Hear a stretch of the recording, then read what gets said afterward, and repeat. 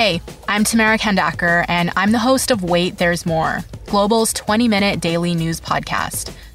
This week, we're dedicating all our episodes to the coronavirus pandemic.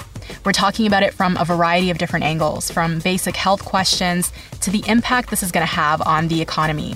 We release a new episode every afternoon, and you can listen wherever you get your favorite podcasts. This is the John McComb Show on demand. Subscribe now on iTunes. Listen to the show live each weekday morning, 5:30 to 10 on 980 CKNW and through the Radio Player app.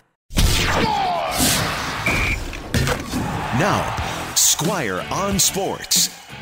Well, I was going to talk about the Whitecaps and how they need to win tonight against Real Salt Lake just to stop everyone from collectively hitting the panic button at the same time. But I can't ignore this Vegas Golden Knights thing. How can you? I was the one who said they'd lose to the Kings in round one. I was the one who said they wouldn't beat the Sharks in round two. I keep thinking the train is going to go off the tracks, but it doesn't. Now, I know it's only one game and the series is far from being over, but 7-0? The Sharks look like, I don't know, the Canucks against Vegas, especially in the first period. The thing that makes the Golden Knights so scary is it's not just one guy who's scoring the goals for them. Everybody seems to be able to score. Everybody seems to be fast. And if you do break through their defense, and actually the Sharks did quite a few times last night, Marc-Andre Fleury is unbeatable. 3 shutouts already in 5 playoff games. One other thing about the playoffs last night.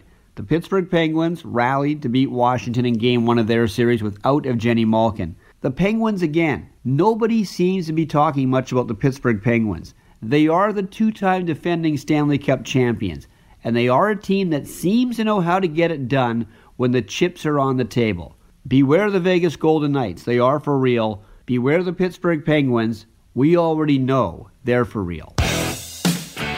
Squire on Sports. Catch Squire Barnes tonight on the Global News Hour at 6 and on 980 CKNW.